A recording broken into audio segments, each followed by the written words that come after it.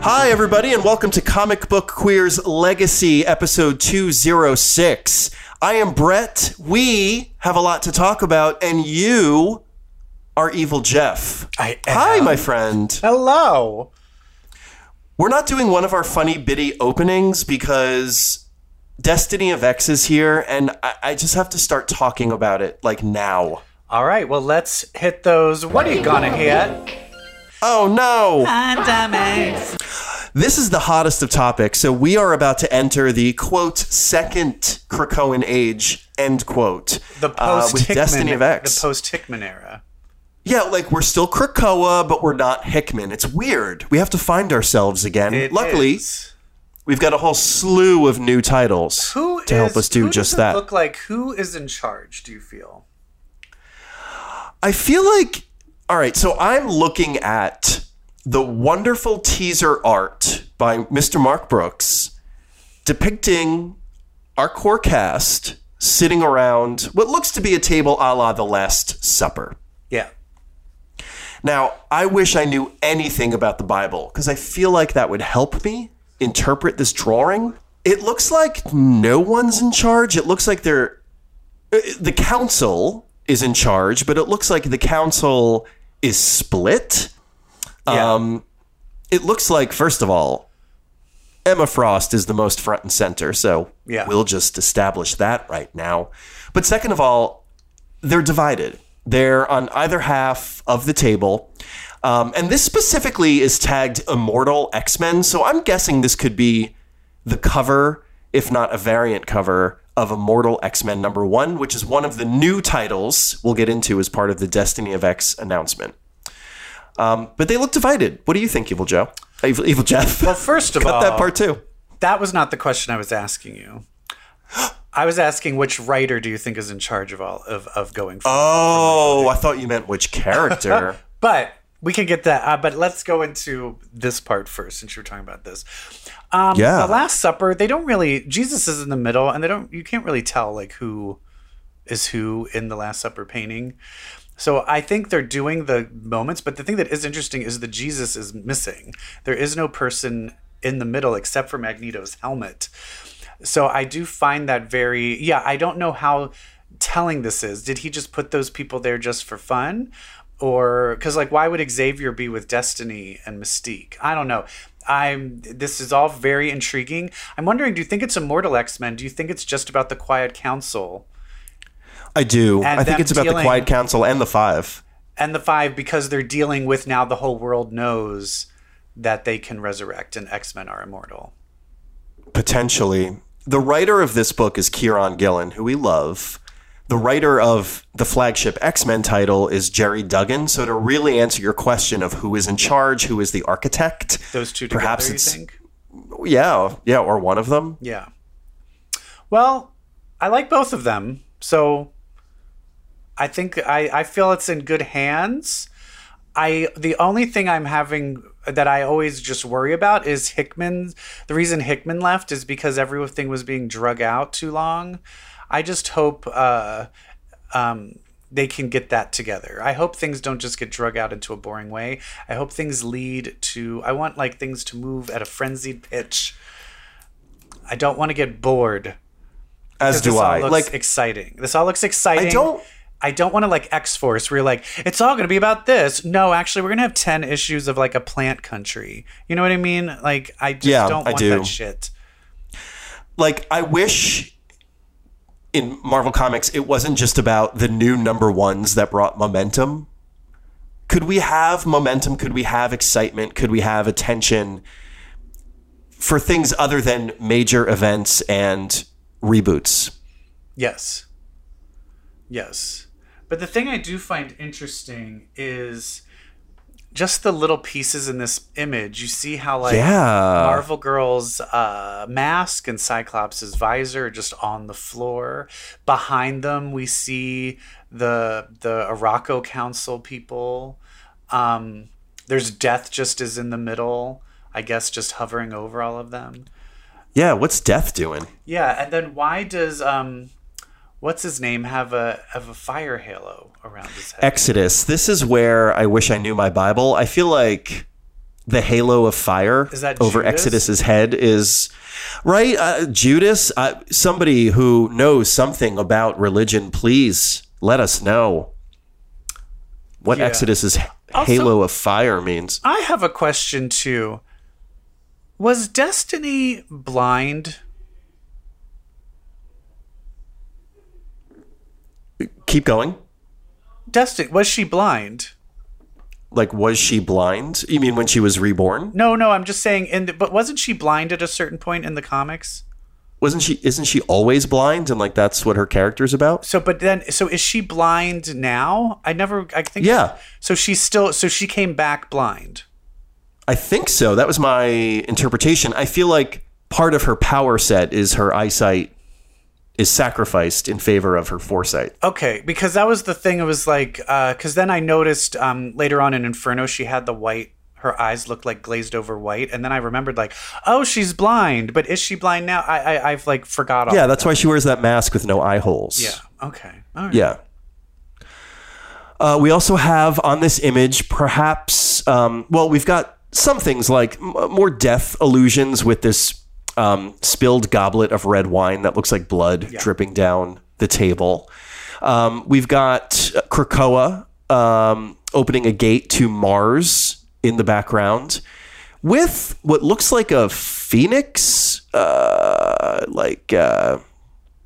stained glass window drawing. What do you want to call this? Engraving? I thought it was the chair. Oh, is that a chair where someone's missing? Oh, yeah. Okay. My favorite touch, however, is the dead Bill the lobster, the green lobster that's sitting in front of Emma. Because remember the first Mark Brooks image, the one that was leading up to House of X Powers of 10? People were freaking out that Bill the lobster from Fallen Angels was in the shot. Yeah. And people were like, oh my God, they're bringing back Bill. And they never did. Yeah. I just love that this is like, and we're closing the chapter on Bill the lobster. He is dinner. Did they give dates of when these are going to be released? Spring 2022 is all I know, my friend. And then what do we want to talk about next with all these releases? Well, let's go through the list of titles. So that was Immortal X-Men. What about the Destiny of X picture? Do we feel there's anything interesting going on? Yeah, the group photo. So there's another teaser image. It's a group photo, art by Laniel Francis Yu and Sunny Go. And this lists all the new titles that are coming as part of Destiny of X. And the first one is Immortal X-Men, one we've just talked about. The next one is going to be Steve Orlando's Marauders with a new lineup. Yeah, it looks like Daken is in Marauders. Daken, Somnus, Aurora. Those three I am particularly excited about. Mm-hmm. And Tempo? Tempo. And Psylocke. Yeah, Quanon. Yeah, Psylocke. We'll just call her Psylocke. And Kitty. The thing that's weird is it's weird, like Kitty does not have like, this is kind of like, she doesn't have like an extensive history with like any of these people. Right, except Bishop. Bishop is still on the team. Well, but Bishop's still on the team, yes. But I'm saying these new people coming in, I don't think, well, I guess technically, even Psylocke, they were never really on the same team for a while. And now this is Quanon. Yeah, true. But not Aurora. Somnus. I'm also still like, what is Somnus going to do? Just make people dream? Like, I'm just confused of like how useful he's going to be. Right. But I do find it interesting that they're having Daken's current bow and Daken's ex be on the same team. Yes. So that seems like that's going to be fun. That's going to be juicy and sexy. Yes. The other thing that's interesting is in this picture of the Destiny of X promo, we see next to Destiny, we see Blindfold. Ooh, I think I know what book she'll be a part of. The Legion one, do you think? Yeah, Legion of X, which seems to be an offshoot of Way of X. Yeah. Nightcrawler's book. Of course, we are also going to have X-Force. Of course. Which I feel, as long as X-Force goes into basically the control of Colossus on the Quiet Council, and it's written by someone else. I don't know if it's going to be written by somebody else. I could be into that. Do you know who's writing X-Force? No, I don't. I'd imagine it's probably going to still be Benjamin Percy. I know. Ugh. All right. Then we have Knights of X. And I just feel like that seems like that would be Betsy's new book. Right? Yeah. I feel like that's going to be Excalibur. I have a feeling, I feel like it's just going to be maybe Otherworld, like an Otherworld book. Yeah. That would be great. Then we have the regular X-Men, which seems like that'll be the same kind of continuing on of what's going on. Chugging along nicely. We have Legion of X with that'll be a continue on of Way of X. Love it. Wolverine. Sure. Up and down. If we can just get rid of Maverick and concentrate on Solemn, I could be down with that. New Mutants. I'd be very interested to see now that all that's ended. Like, where is New Mutants leading to? What's the new purpose, role, mission statement? And then here's an interesting one. X-Men Red. Yeah. Do you think it's X-Men Red for Mars? Yeah, I do. So this is just going to be maybe concentrating a whole book on Arakko. That would be amazing. I would love that. We're probably the only regular X-Men character that we recognize would be Storm. And then it would just be the rest of the new characters. Yeah. The only Iraqi character on this spread of characters seems to be Bay the Blood Moon, who might likely be part of Knights of X. Yeah. But we also have, this is interesting, we've got Deadpool and we've got Juggernaut. Yes. And I read something about those two characters being pulled into a book, perhaps on like Marvel Unlimited or something, like the digital platform. There's going to be a book about them being recruited to take on this new X-Men villain. Yeah. The two of them, and I think that'll see them winding up on Krakoa with everyone else, perhaps. Cool. We love that. Some characters I'm happy to see in the roster. Never thought I'd say this. Rachel Summers.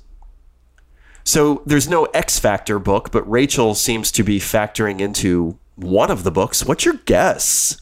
Which one she's going to be in? Yeah. Interesting. I think, maybe Marauders, or I can see that. She is the love of Kitty's life. I could also see, I don't know. I feel like she could be in any of them. I feel like she could be in Legion of X personally. True. Oh, and now that I think about it, there was teaser art when the Onslaught Revelations ended. There was teaser art of a new team, and Blindfold was part of that lineup, but I think so was Juggernaut. Oh, interesting. So that's where I think Juggy's going to wind up. What's the one with the X-Men that were not voted to be on the X-Men team? Secret X-Men. I believe that's going to be a one-shot. A one-shot? Okay. Mm-hmm. Fascinating. Other characters I like seeing on here, Madeline Pryor, who we'll talk about in a little bit. In a hot second. How about... Love seeing... Okay. Yep. I was going to say, who else do you love seeing? I want to start talking about who I hate seeing. Oh, love seeing Emma Frost. Why? Because she's wearing her Grant Morrison outfit. Yep. Love that. Love Storm's new look, by the way. There are just some thank God they're on here. Like Richter. Happy to see Richter. Happy to see Shatterstar. Happy to see all of them. But who are you not happy to see? I will tell you, I am not happy to see Beast. Me too. He should be down there with Nanny. Yeah, I hope something is leading to him being exiled, because I am not happy to see Omega Red. I don't give a fuck about him. I think he is the dumbest, most annoying character. Also, you have to realize Omega Red came out right as Jim Lee and Chris Claremont were fighting and being like, I don't want to. And basically, he was being pushed out. So I kind of blame Omega Red represents that. Yes. Yeah, totally. Represents that whole ugly era. Yeah. That's about it. Everyone else says. Yeah, it's very exciting. Look, it's very exciting. I'm excited. I'm ready. I'm ready to party. And I'm relaxed. So there's a lot of shit going on with the X-Men. And do you know who's going to talk about it? We are. That's right. So keep tuning in for your up-to-date X-Men coverage. The more X-Men books get churned out, the more episodes of this show get churned out. You know exactly. what I'm saying? Like so much butter. Mm-hmm. Speaking of butter, let's talk about our current X books. All right. Hit it. I want your X. Okay, so Hellions came to an end. Oh, I'm so sad. I wish Hellions was listed. I know, right? As one of these titles. Why? I don't know. I guess that's... And is Zeb Wells writing a book? I know, right? He's the best they got. Yeah. I mean, things were set... There were things that were set up. So I'd be interested to see where those are going to continue on. Like what they left of like, oh, this is like kind of the next step. Yeah. Because... What specifically piques your interest? Well, it's leading up to seemingly a battle between Emma and Sinister. And it seems as though Magneto is on her side. However, this is still an Emma that maybe does not know about Moira yet. And that's the thing is like, when they open their mind up, does Emma know that Sinister is being run free because they need him to create all these chimeras, however you say them. Right. So that's the thing is where they're like, oh yeah, if Sinister needs to be stopped. No, he doesn't. They don't want him to be stopped. So I'm very interested in that whole dynamic of an Emma versus Sinister. Come on. Me too. That's going to be amazing.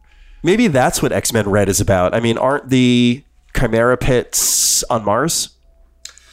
Possibly. Yeah, that's the thing is it's very... I have no idea where... I mean, there's all of these things could go in so many different ways. Because that's the thing is Legion of X...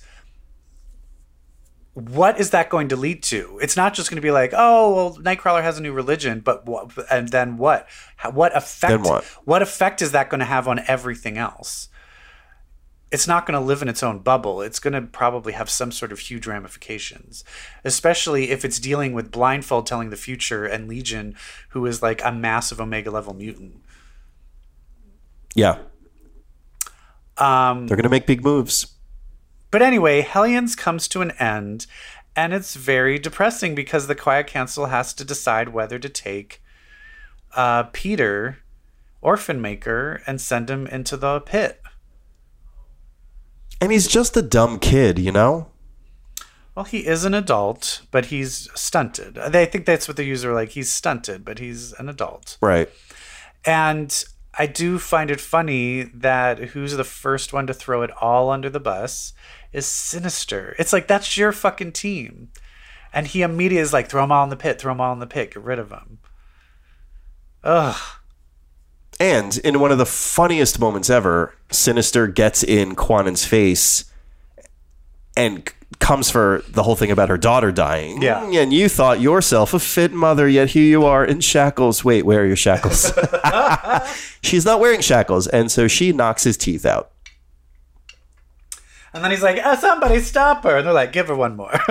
Yeah, Storm's like, okay, after the next one. So good.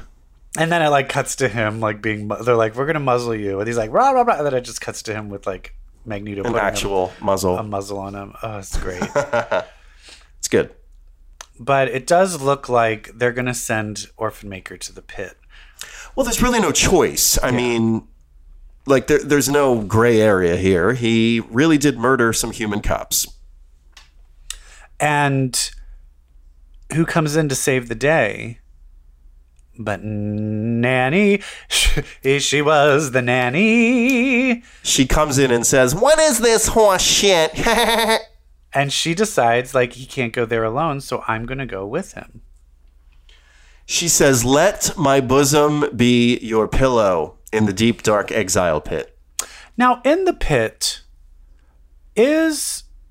are you unconscious or are you being tortured? Are you awake? What was it? No, I think you're just like, it's like solitary confinement.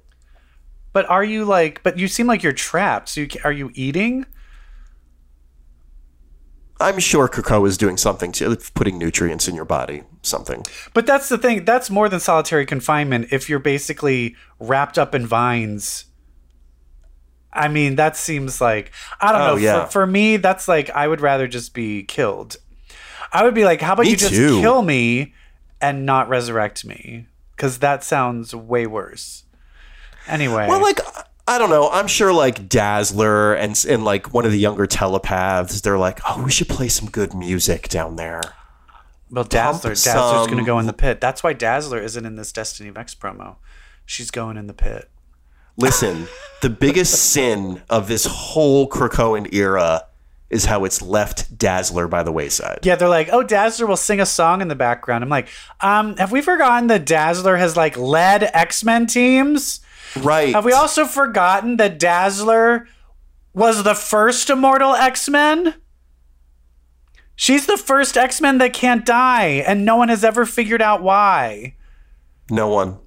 No one has ever dared. Do you not think that that's not interesting? Hello? Justice for Dazzler. Hashtag justice for Dazzler. Justice for Dazzler. Light up the internet with this hashtag. What else did you like about Hellions? I liked that. Well, the thing I want to jump to is the very end. Uh-huh. Well, I really liked Empath's fate. I like that Empath wound up in the same place alone and forced to control people who hate him to be his friends. He'll never, ever escape this. Yeah. Because of who he is. And I love that. Because everybody hates him. Yeah. But now this eats him up. It makes him sad that he has to resort to this. Before, he didn't give a shit.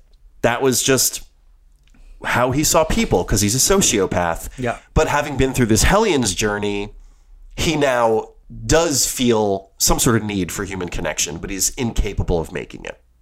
And speaking of human connections, there's definitely a connection happening between Conan and Greycrow. Oh, this was perhaps my favorite part of this wrap up. No, second favorite. Well, in a weird way, but that's the thing is, in a weird way, it was like, hey, this team of Hellions was being formed because you're all out of control. You're all out of control, and you need to get your shit together. And in a weird way, even though they were sent in the pit, they kind of had a closure of like realizing what was wrong with them with Nanny and the Orphan Maker. Greycrow kind of found the human side of him. Empath realized he doesn't want to be a horrible person. And then even Wildchild, is that his name? Yeah. Starts taking medications for his... Yeah. Medications he used to never take, to the point where like Cecilia Reyes was like, you're done trying, I'm done trying. Oh, you did it. Yeah. I just love that Conan and Greycrow wind up finding one another through this whole thing. It's really beautiful. It's nice. And, you know, he hesitates to kill Empath because of it. So he's changed. But then Alex Summers. But here's the weird thing is I would say the person that changes the least is Alex Summers. Yeah, exactly. He's kind of exactly the same. And he was able to use all of the shit that was done to him to negotiate with Emma to convince them to resurrect Madeline Pryor. The thing that I find interesting is I would like to know, when is her backup? Like, well, I mean, she's definitely got Goblin Queen in her. She looks in the mirror at the end. So does she remember her whole fate towards that? Because a lot of times when people die, they don't remember everything. I'm interested of like, how much does she know of her life? And because that's the thing, you could pick it up almost at any point and she's still going to be causing a problem.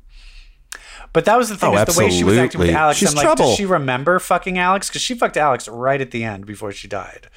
So, so I'm very interested. And she also seems like not interested in him, but then was like, oh, let me pretend to be interested in you because I need to use you. So this seems dangerous. But that's the other thing. But also, who was... But then is part of that backup the Madeline Pryor that was in Hellions? Right, the one that was in the beginning of the run. Does she remember that? Or does she only remember Inferno? So I want to know all about that. I just want to know more because that is like juicy. And that's also something. Here's my question. Hickman hinted at that and like years ago that she was coming back. What? As one of the Bar Sinister gossip items. Why is she in a room surrounded by candles and floating mirrors? Like, that to me feels a little ominous. Like, not everything is okay with Maddie. She's a little witchy and goblin-y still. Yeah, also, she's like, oh, hi, Alex. When you resurrect her and she asks, for a bunch of candles and mirrors, maybe tell her no. Like, okay. Oof. Mistake. Oh, also, Sinister. What is he doing with Scott and Jean and Storm and Nightcrawler and Wolverine's DNA? Are they going to be the first bases for the first Chimera? I think so. Yeah. I think so. And I find it I think all of that is very interesting. And I find it interesting of Emma wanting to stop. I guess it's so much of like, what does all this mean? But we really aren't going to know anything until we get through Inferno to figure out what the new status quo is. Should we talk about Inferno? Not only... Oh, okay, go ahead. Yeah, final thing about Hellions is not only did it end the arcs of these characters, or set them up on new ones, but it also kind of set up the broader second age of Krakoa. So this book did a lot of heavy lifting at the end and was still highly successful. Yeah. Yeah. Inferno. Oh my God. Holy shit. This book is nuts. What is Hickman writing next? Because I'm going to have to read it. Because he is just... Ooh, I don't know. So good. His newsletter on Substack. He's so good. Like, he is so good at being able to throw twists and turns and like, oh, this changes everything. Oh, this is what's been happening the whole entire time? Are you kidding me? Oh, this is such a true sequel to House of X, Powers of 10, more so than any books that happened from then to now are. This does such a better job of addressing the stuff that was set up in House of X, Powers of 10 than any other book. Like, finally. So good. The opening of this book, Act 1 of this book, the whole reveal around Doug Ramsey and Warlock, I was screaming. Well, we set that up where we were like, Doug knows everything that's going on. He heard us. And yeah, fucking Doug knows everything that's going on. And he's also hiding shit. Because they don't realize that in a way, in order to get... Because Krakoa has to feed on mutants to live. And with everyone living there... there's enough people that nobody notices it because there's so many people on Krakoa. What I think Magneto and Professor X don't know is that also Warlock has infected Krakoa with the legacy virus, and that's like part of the whole entire thing. So Warlock is completely connected to Krakoa and understands everything as well. What? Yeah, he essentially planted Warlock into... That was what he was doing when he touches in House of X. When he touches the leaf. Yes. He was imbuing it with Warlock. Thank you, Seth. Thank you, foreshadowing, being paid off. Amazing. And what I love is the Dougie from House of X, Powers of 10 was so different than the Dougie we had seen prior to that. Like the kind of like down and dirty, internet addicted Dougie who was kind of cynical. Yeah. And you're like, and then we cut to House of X, Powers of 10, where it was like, golly gee, Professor, what a swell idea. And you're like, whoa, what happened to Doug? What I love is the real Doug, as soon as Xavier flew off, was like, well, we can't trust this fucker. Am I right, best friend? Yeah. I will say, you know what I wish though, because Doug was last left off as like with a beard and all crazy. I would have loved it if Xavier showed up with him like that and was like, "Hey, fucking shave and come with me." I would have loved to have seen like then, and then you're like, "Oh, okay, I get it." But yeah, but the thing that also I find interesting in the Doug story, as it kind of went from the past, and I didn't realize it's supposed to only be 4 months have passed since Krakoa was founded. Oh, okay. And what they're showing, so it's only been 4 months, which is extra crazy that all this has happened in that short amount of time. They live busy lives. Yes. But I also realized they also decided to show who was the first resurrection. Oh, yes. And it was Esme and Sophie. I love that. Before this, though, I just want to say this focused, cynical take on Warlock, more please. Yes.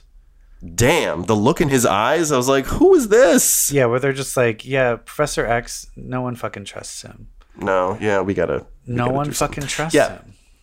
But then we get to Esme and Sophie, the 3-in-1 being the 5-in-1 again. Which I love, and then that sets up a later interaction with Destiny, which is great. So good. She drags them. But then we see Dougie. Dougie's the one that got Krakoan gateways going. Dougie's the one that got the medicinal plants going, giving them to Beast. Okay, but he's the one doing it all. Let's talk about that scene. Dougie meets up with Beast. And Beast like interrupts him. It's like, yeah, the ones who is like, yeah, wait, what is that? I need to go back to that page. What were they talking about? What were they doing? They were like experimenting on dead bodies. Do you know what I'm talking about? Yes. You use the cadavers I supplied. You use the cadavers I supplied. Yes. All of them. Each of the deceased from complications of. Yes. Even the ones that were. Yes. Yeah. What is that? What does that mean? Right. Complications of what?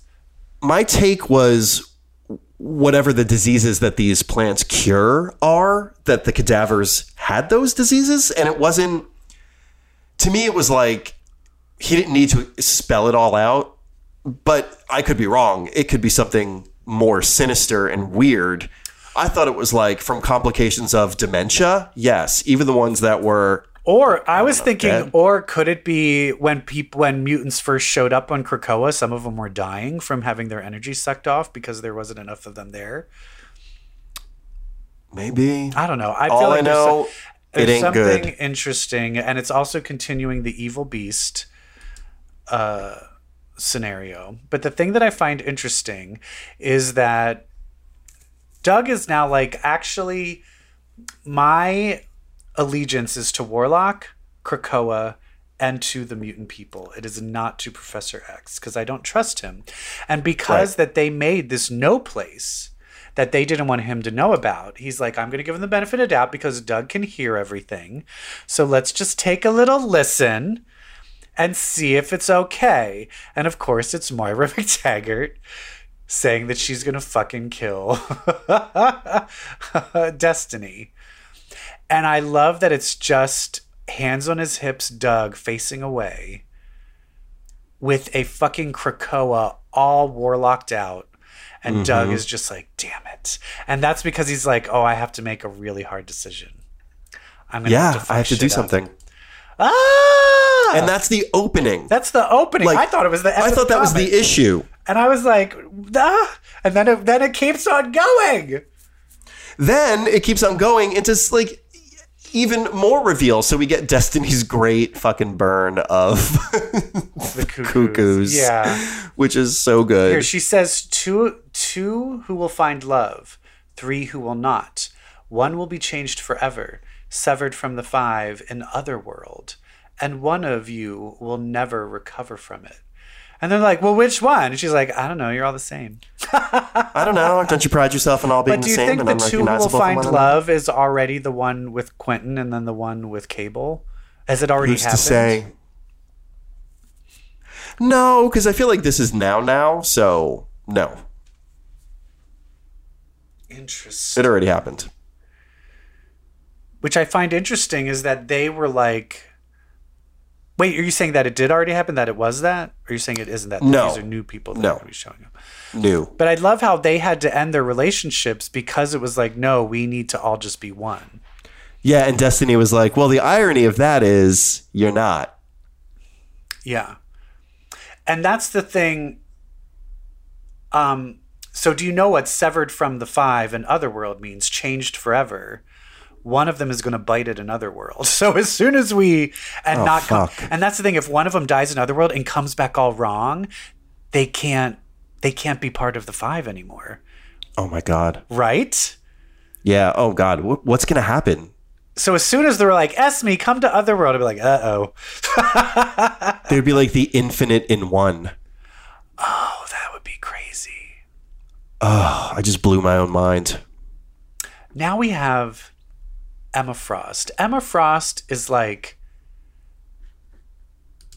they chose the wrong person to confide in, Moira McTaggart and Magneto and Professor X. Because Emma is like, I'm just going to fucking spill the tea to your enemies immediately. Like, she literally shows their hand to Destiny and Mystique. What do you think about this? I think it's Emma, like, setting them up to cancel each other out. I love how she gives them the information, and then they're like, well, what are you going to do? And Destiny's like, she ain't going to do a damn thing. Mm-hmm. She's not going to help. She's just leveling the playing field, you know? She's like, I'm going to take away the advantage everybody has, which is secrecy. And I'm just going to see what happens. Yeah. But it's a real smart move. But it's interesting where she showed them the part of how they now know that they killed Moira in the past life. And Emma's just like, here's the deal. I'll never be on your side, but I'm not on theirs either. And she says what she always says. So Destiny's like, so you're going to be all alone? And she's like, as I always have been, alone with all my children. It's always about the children. Mm-hmm. It's always about the children. She's like, I'm here to protect the young people of Krakoa. And you fuckers are all out of control. So cancel each other out. Yep. Like, get all this out of your systems. Because it's going to be the Emma show moving forward. Yeah. So then Moira gets kidnapped by Orcus. Moira gets her dumbass kidnapped by Orcus, which I have to think Mystique and Destiny had something to do with. Well, they were already, in the previous issues, they had already discovered that extra gate. So they were already starting to monitor it. And then Magneto kind of lays some hard truths on Professor X, basically being like, I think Magneto needs to tell him, this is what I would want to tell him if I was Magneto. You do realize everybody hates us. Like, you think everyone likes you. Are you not a mind reader? Can you not tell that no one likes us? Like, he's kind of like, you just think we're going to win, but everything is completely falling apart. And then it really is falling apart because they get, Xavier gets the hit that Mara's in trouble. And they've tagged her, so they go and follow her. I just love that. The line that jumped out to me right before that moment is Magneto saying to Xavier, she knew immediately that we sold her a lie. Yes. Immediately. Yes. So, like, what's the real deal with Moira here? Because something is off. Like, I just don't trust Moira's story anymore. Well, here's why I do, is because I have a feeling what we're about to learn with Omega, what's her name? Omega Sentinel? Karima. I think Moira is realizing something is going wrong. Because according to the original 10th life of Moira McTaggart, she wins. She does everything right and takes over the fucking universe. According to Karima, who we find out is from the future of Moira's 10th life. And Karima's got a whole different story a whole different story. That's the thing is Moira has been telling us in each of these lives, the mutants never win. We always lose. And here Karima's like, no, in this world. No, they win every time. They win every time. The mutants win in this world. Moira has figured it all out. And everything goes according to plan. Because that's the thing is, they set up, there was, Warlock is, what's those people called? Why can't I Titans, Dominions. No, but the beginning. What's the whole Phalanx. The Phalanx, and it showed where it was like, oh, a bunch of these Phalanx form this, and a bunch of these form a Dominion, and a bunch of these form that, and it's like the highest level of intelligence, where it's just like, oh, who can beat that? That's the point where that's almost like celestial level. Who can beat that? Apparently, the mutants can. Mm-hmm. The mutants can. The other thing that I find interesting is in this world, we see that the children of the Vault come back and are easily destroyed. But looks like who's destroying them? It's Apocalypse. Yeah, looks like he comes back. Genesis. Or no. Or did he never leave in this world, in this timeline? Oh, shit. This is a timeline where everything goes right. And I have a feeling that Karima is setting up, she came back and is starting to set up things because a lot of things have happened differently. Nimrod came online way quicker.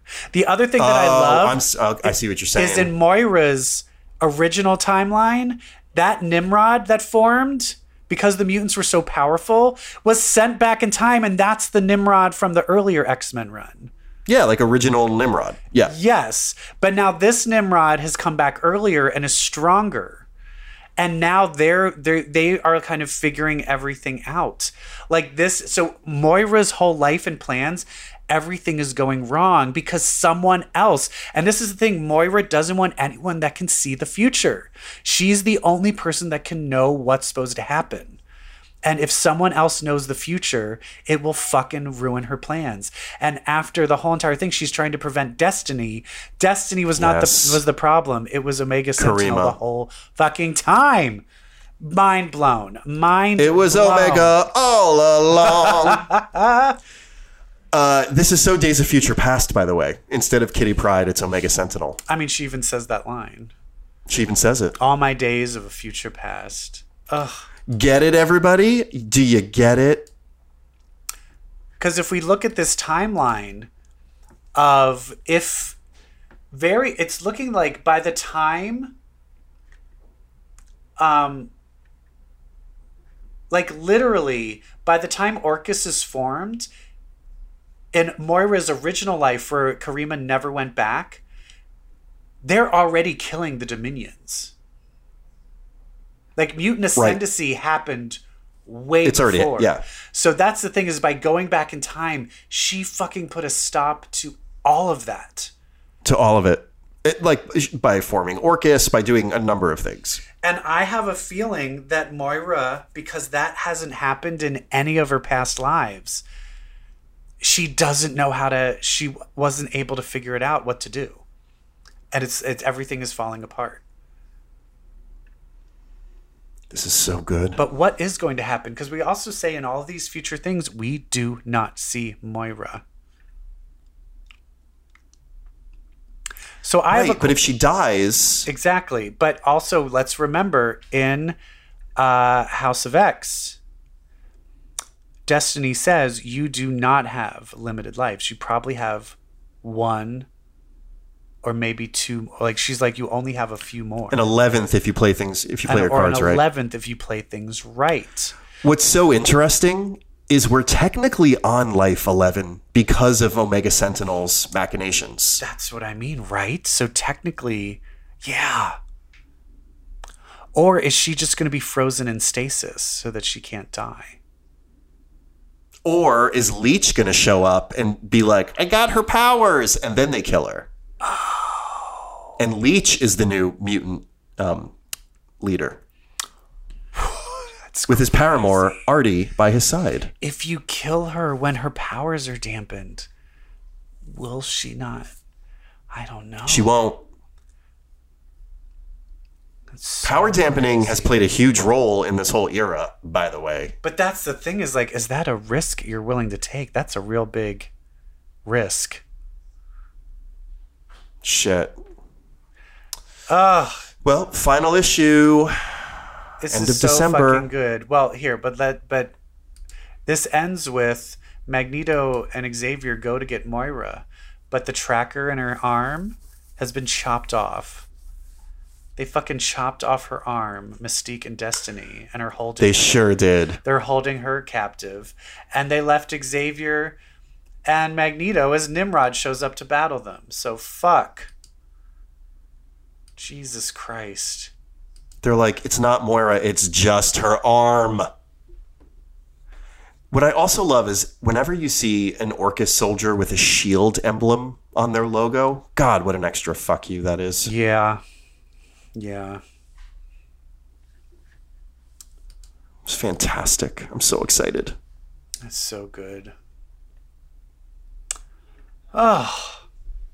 Did you read any other comics?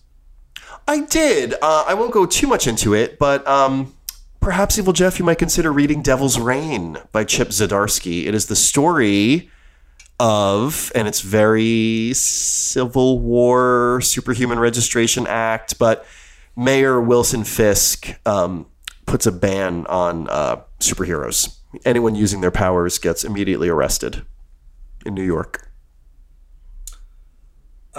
Wait, who's Wilson Fisk again? Is that Kingpin? The Kingpin. Okay. Yeah. All right. That's interesting. Well, there was already... Is this connected at all to the law where the kids can't be superheroes? Yeah, he's building off of that. So, he is mayor of New York, yes, by the way. Yes. I don't know if that... Yeah. So, yeah, he's like recognizing the success of that no heroes under 21 law. I forget what it was called. Someone's law. Kamala's law. And so now it's just across the board. If you use your powers, you will be arrested by this superhuman policing force. And so a number of heroes get arrested. How do mutants play into that? I feel like mutants, that's because they're in Storm makes a statement. Storm makes a statement about how mutants play into that. What does she say? She says, you better keep your fucking hands off me. Wait, do they try to arrest her? No, she shows up and she's making a statement to cameras. She's like, the mutants are not heroes. Like, we are not subject to this law. And if you think we are, come get some. And what book is this? Is this its own separate book? It's called Devil's Reign. Okay. Yeah, it's going to be an event book, and it'll have tie-ins to other titles. Like Devil's Reign X-Men is going to be about. Remember, they established that Emma used to work for Fisk. Yes. And she screwed him over. Oh shit! Devil's Reign X-Men is going to be about Fisk getting revenge on Emma. Oh shit! Yeah. All right. Well, I'll have to read that. Yep. All right. And, with him potentially showing up in the next thing we're going to talk about, maybe it's time to get into some Wilson Fisk. All right. Well, let's talk about a show called Hawkeye. Hit it.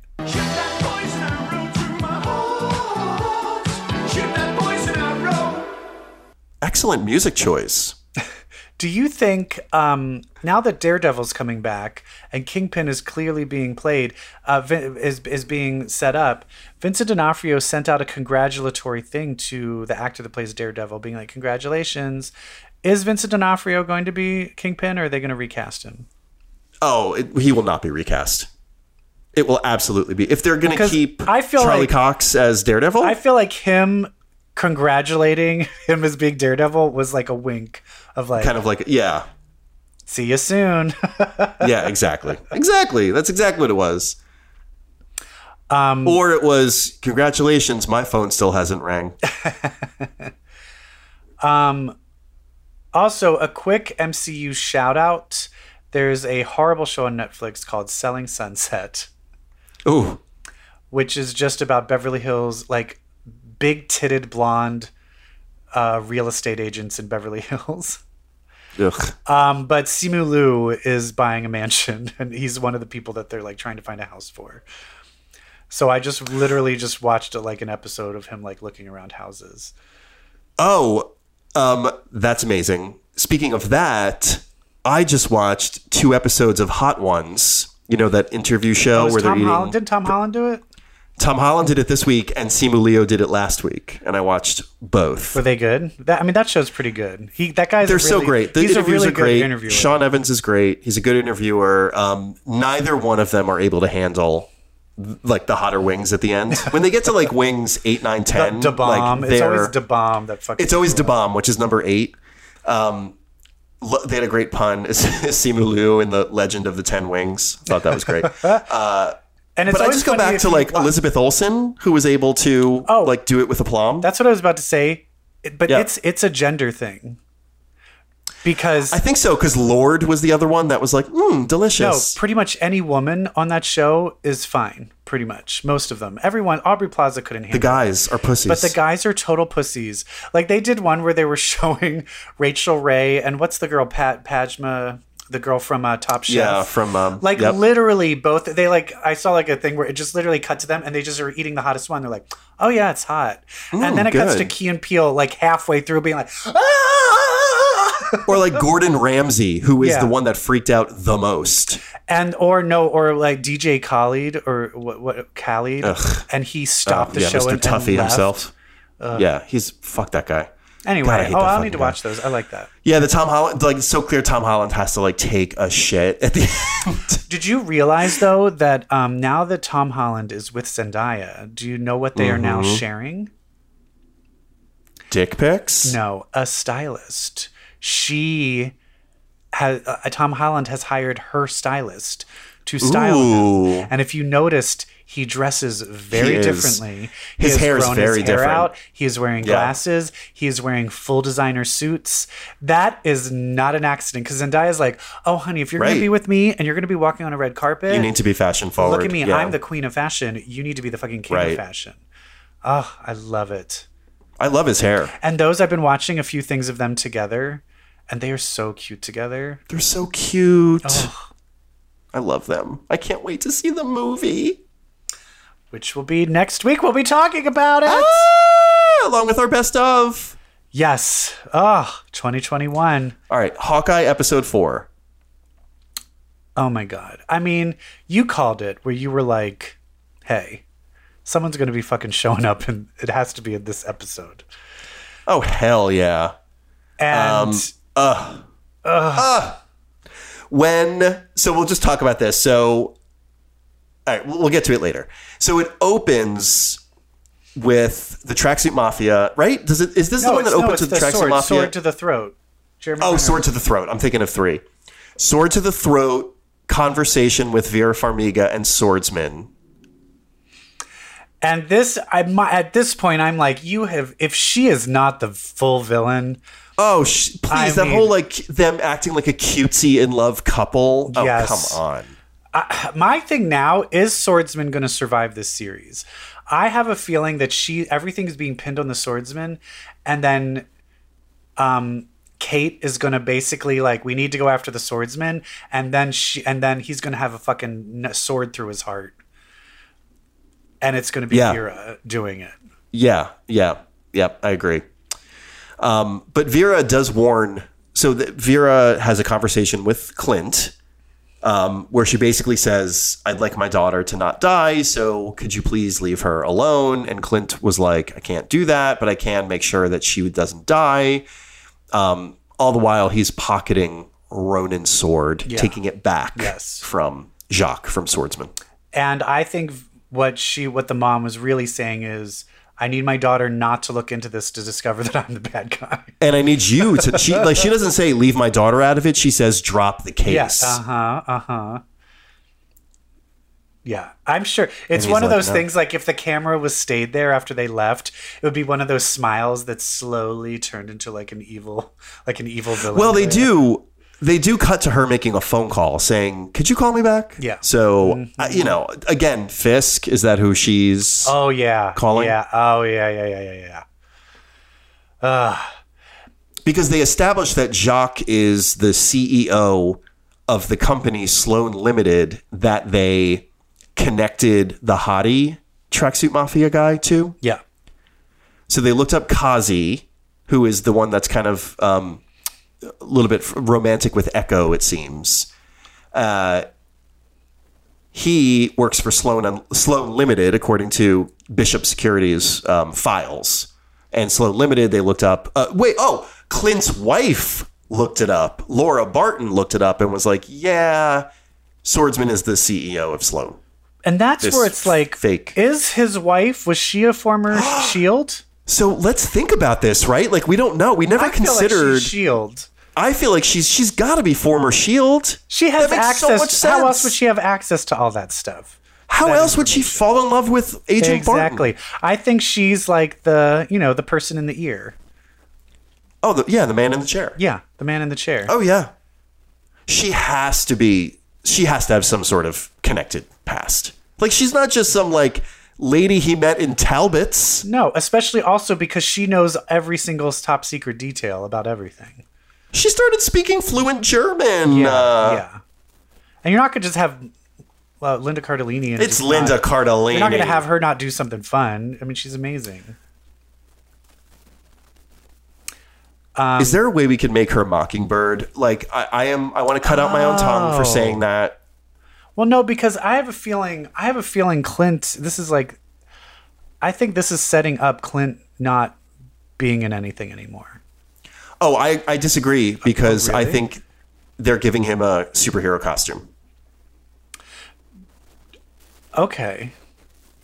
She says to the LARPers, Kate says to the LARPers, hey, that'll be, so you do this stuff for us and we do this stuff for you and you make us some badass costumes. See, this is what I'm thinking. Make yourself some badass costumes. She said, like, make 2 extra. No, but here it is that she's like, yeah, and I made you a Hawkeye costume. And he's going to be like, no, I actually told them to make the Hawkeye costume for you.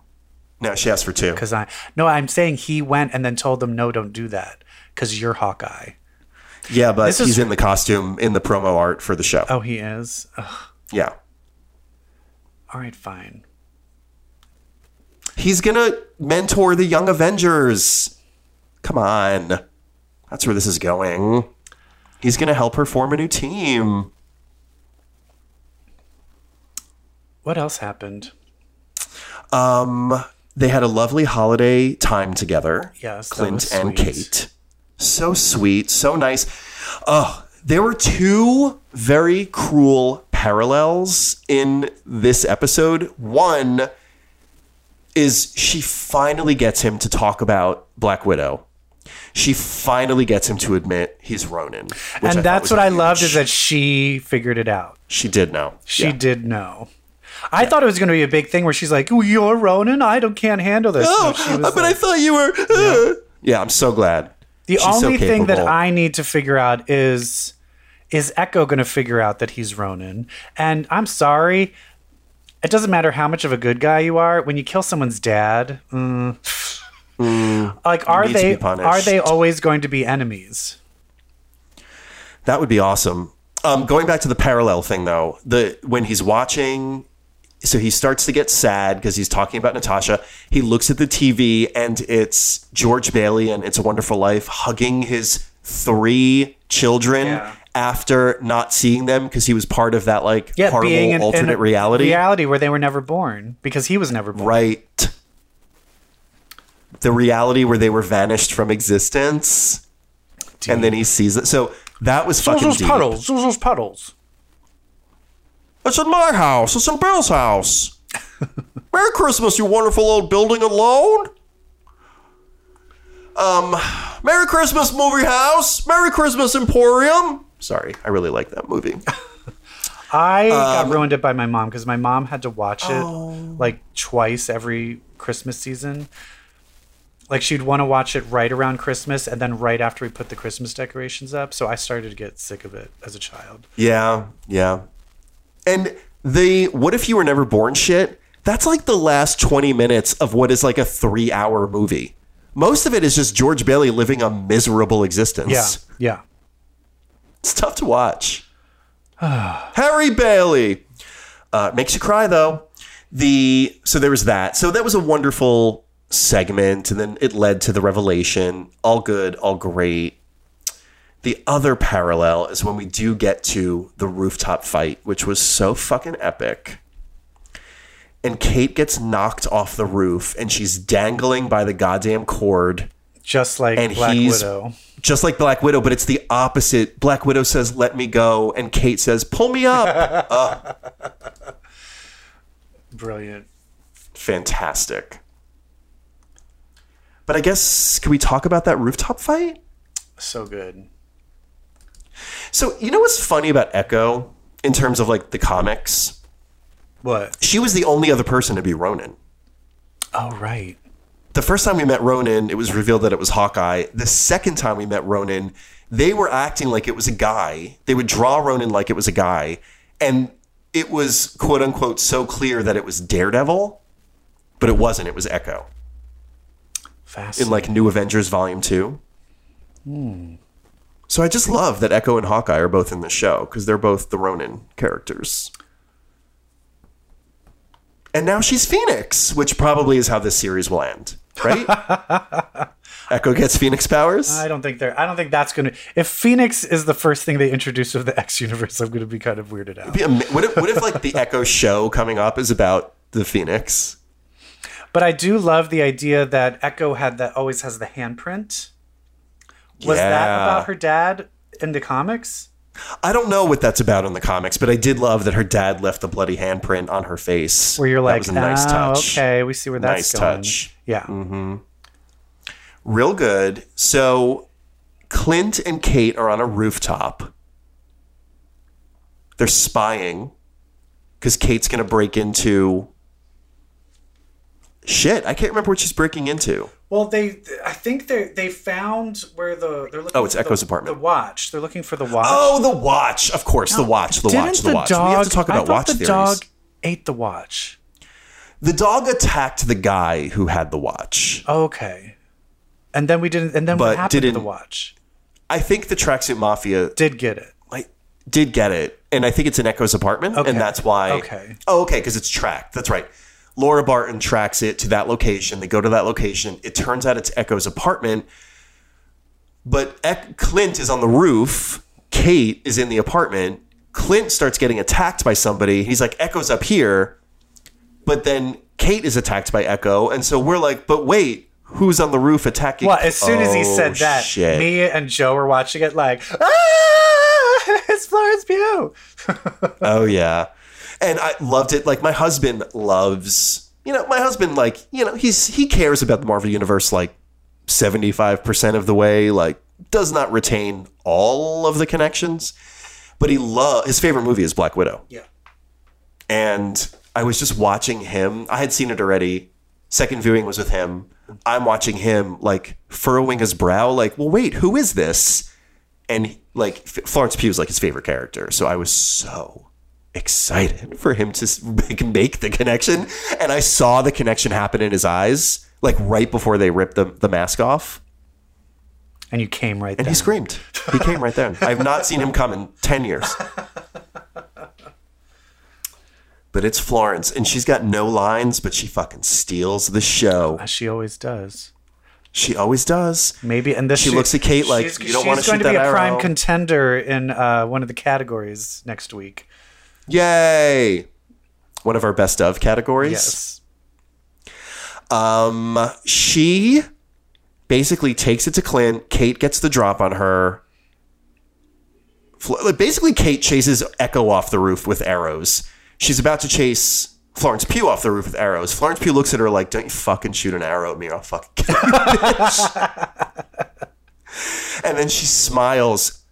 And I got to tell you something. That jump she makes off the roof to escape, it is like my favorite move in Marvel Cinematic Universe history. It is the most graceful, badass fucking Black Widow jump I have seen. Yeah. The anti-poser winds up doing the most beautiful fucking move I've ever seen. Because she spins back at them to like give them one last look. Yeah. Like, this ain't over. Ugh. And basically, Clint is like, shit, I have the Black Widows coming after me. You gotta, I can't. We're done. We're done. Like, you're gonna die. I can't have this on my hands. I'm done with this. And that's the thing is, like, she's so upset, but he is doing it to protect her. But she's, like, fucking destroyed. Yeah. And the irony is he's like, they hired a Black Widow assassin. No, they didn't. She's just coming after you because of her sister. Yes. He doesn't realize. She wasn't hired by anybody. He doesn't realize yet that this is 100%. This is a whole other plot thread, Clint. Oh my God. This show is so good. That was one of the, like, it really, like, it just was. Also, just like having a battle scene. And also just having a battle scene that's so intense, so action-packed, and where it's all of the main big players are mostly just women. Oh, I love it. I love it. And two of the characters are hard of hearing. Yes. And Destiny is blind. It is anyone can be a superhero. That's right. Representation is happening. Except for me. Because I'm gay. That's true.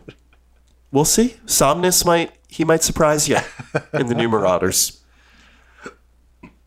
All right. We have a gay hero in Eternals. Yeah. One of the categories we have is best gay character. Could be a comic, could be a movie, could be TV show. There's so many to choose from. Could be Florence Pugh's Yelena. I'm not convinced she's straight. Who are we going to choose? Well, you're going to need to find out next week when we cover Spider-Man and do a best of 2021. And hopefully Spider-Man will factor into the best of 2021. We'll see. Yes. I have a feeling it will be... I'm a big recency bias person. You know, like my favorite is always the last thing I saw. So I know. Well, speaking of... I'm sure it'll be my number one. Actually, can we end this with me telling a horror story of me trying to go to the movies? Yes. I love the movie West Side Story. And I think Steven Spielberg is an amazing director. So when I found out he was doing it, I was like, yeah, I'm going to watch West Side Story. Go to West Side Story Thursday night. Thursday night viewing. You know, are you familiar with West Side Story? Intimately. Okay, so I'm watching it. This movie is so good. Oh, good. So good. And I'm watching it. The numbers are great. I know the one guy, the star of it from Baby Rider. Yeah. He's been Me Too'd. Yeah. But even people are saying he's not good. He's pretty good. He can sing, he can dance. He's sexy as fuck. Like the whole movie, I'm like watching it. It gets to the fight scene. Bernardo pulls out the switchblade. All of the lights turn on. The movie shuts down. Alarms go off. There is a fire. Everyone evacuate the building. No. We all run outside to the exit. And then it looks like someone pulled the fire alarm. They're like, it's a false alarm. Give us like 20 minutes. We can all come back in. Of course, it's freezing outside. For some reason, it was very cold in LA that night. It's freezing, waiting to be opened up. We go back in. We're sitting there. 20 minutes go by, and they come in. All the other movies are working. We can't get this one to turn on. Oh, you got to be fucking kidding. Can everyone just go to the other theater next door, and we'll turn it on there? Go to the other theater. Everybody walks to the other theater. And this movie's long enough, by the way, without this. That's the thing. The knife thing happened almost at 2 hours into the movie. Yeah. And also, can I tell you, I timed it. The original movie has an intermission. Can I tell you this? 30 minutes of trailers before the movie started. Stop. 30 minutes. I know. It's ridiculous. And then we were in that second one after 20 minutes. They're like, yeah, we can't turn it on. You're just all going to have to be refunded. So I waited over an hour and never finished the movie. So I never finished it.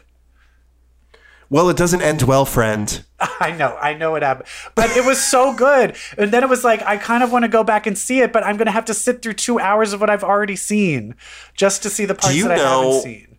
Oh, you've seen it 1,000 times already. What's one more? I know. Do you know what character I am so excited about in this modern day and age? Who? Anybody's. What? Anybody's. The trans character. I want to be a jet too. I want to be a jet. Oh, I will tell you this. Tony Kushner, who wrote Angels in America, wrote the screenplay. And they addressed... Because that's the thing, is no matter how you see it, when you watch the original, first of all, many people are in brownface. Oh, Even God. Rita Moreno, who is Latino, has her skin darkened. Why? But in it is a weird thing where it still is like, oh, poor Maria, she's with the bad guys, the Latins. Right. Oh, no, in this movie, oh, the whites are the bad guys. I love it. And they added lines where that character is 100% trans that you're talking about. Thank you. They address all of that. They address everything so well in this, where they even are just like, it's everything is handled so well. Like things where the young the people come like, oh, I'm going to attack this, like the way they came into the Heights of like, you didn't have enough of this representation, you didn't have enough of this, like literally. I think Steven Spielberg sat down and like, all right, what's everything they're going to come for and how do we fix it? And they fixed everything. You should watch it. It's really good. And I'm going to so excited to see it. Watch it again because I didn't get and to let's also talk about like how young high school nerdy musical theater Brett had that thing on loop. Oh yeah, the soundtrack to West Side Story every goddamn day, because one day he was gonna play Tony. One day he was gonna play Tony, and he had to get those high notes in Maria right. Oh my God. So it's good, but that was one of the worst LA experiences. Oh, I'm so sorry you went through that. Somebody pulling a fire alarm and then they couldn't figure out how to turn fucking asshole. And we saw like a 9 p.m. It was fucking showing. Moira. Oh, fuck you, Moira. That's why there was that arm laying there in the front row. All right. Well, anyway, I hope you guys go see West Side Story, and hopefully you have a better experience than I did, because it is amazing from what I saw. I doubt that they would shit the bed in the last half an hour. Can you imagine? But no, my boyfriend went to go see it again while I was at work, and he said it's amazing. I'm so excited. But please go see it. It flopped at the box office. It did? Yes. But they've had a realizing. No. Do you realize the only movies that have made money at the box office are blockbuster action movies? And they're now they're kind of realizing, theaters, maybe they don't think like a non-action movie can ever make any money again. Because even like kids movies and cartoons like Disney's Encanto didn't do as well, because parents just aren't taking kids to the theaters. Like it's kind of the only thing that people are going to movies for is like a Marvel movie or like The Quiet Place 2. Like that's the only thing people are coming out for. Right. So they're kind of having to readjust and figure out, what are movies? Like what's the place for this in the future? Ugh. Hate it. I hate everything. Well, thank you for sticking through this whole episode. I know we Thank you, everyone. But I thought it was good. I thought it was fun. I did. I liked it. Please give us a listen on. Tell your friends to listen. Please subscribe to us on whatever, if it's on Spotify or Apple Music or wherever you're listening to us.